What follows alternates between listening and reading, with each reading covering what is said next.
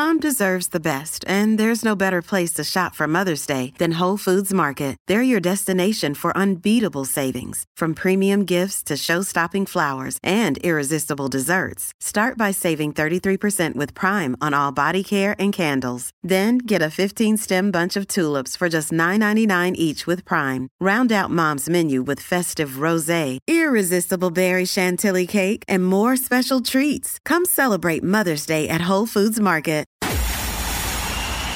It's time for Joyce's Thought of the Day on News Talk 850 WFTL. I feel compelled to ask the same question I heard Chris Eddy ask the other day. Is this the best we can do, really? Is the Congressional Elder Abuse Hotline disconnected? Someone please help Mitch McConnell. He's experienced a couple of freezing episodes on camera, with the most recent lasting about 30 seconds.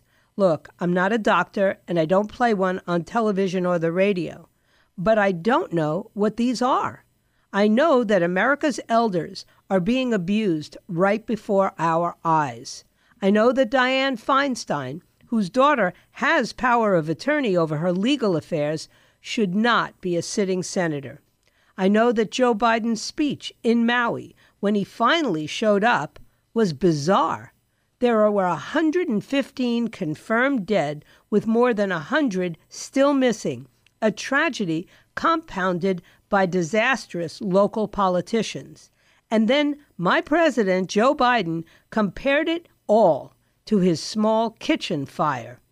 I don't want to compare difficulties, the old guy said, but we have a little sense, Jill and I, of what it was like to lose a home.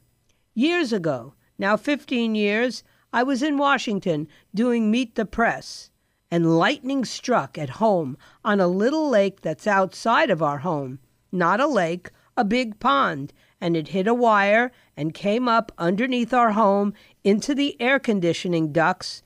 To make a long story short, yes, please, President Biden, make that long story short and perhaps less painful. I almost lost my wife, my 67 Corvette, and my cat. Although according to all the officials, including the fire department, it was a small kitchen fire and never was there any risk to Dr. Jill Biden.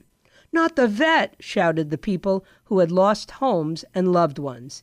If our parents or our grandparents acted this way, we would take away the car, let alone the country. Even The Guardian is concerned with that speech and Mitch's freezes, coming out this week with, "Too old to govern? The age problem neither U.S. party wants to talk about." Oh, not me, I'll talk about it. Let me into Congress, and I will free the elders. I will lead a very slow march straight to bingo and fruit salad, which honestly sounds so relaxing. And if the people around Mitch McConnell and Joe Biden actually love them, that's exactly what they would do.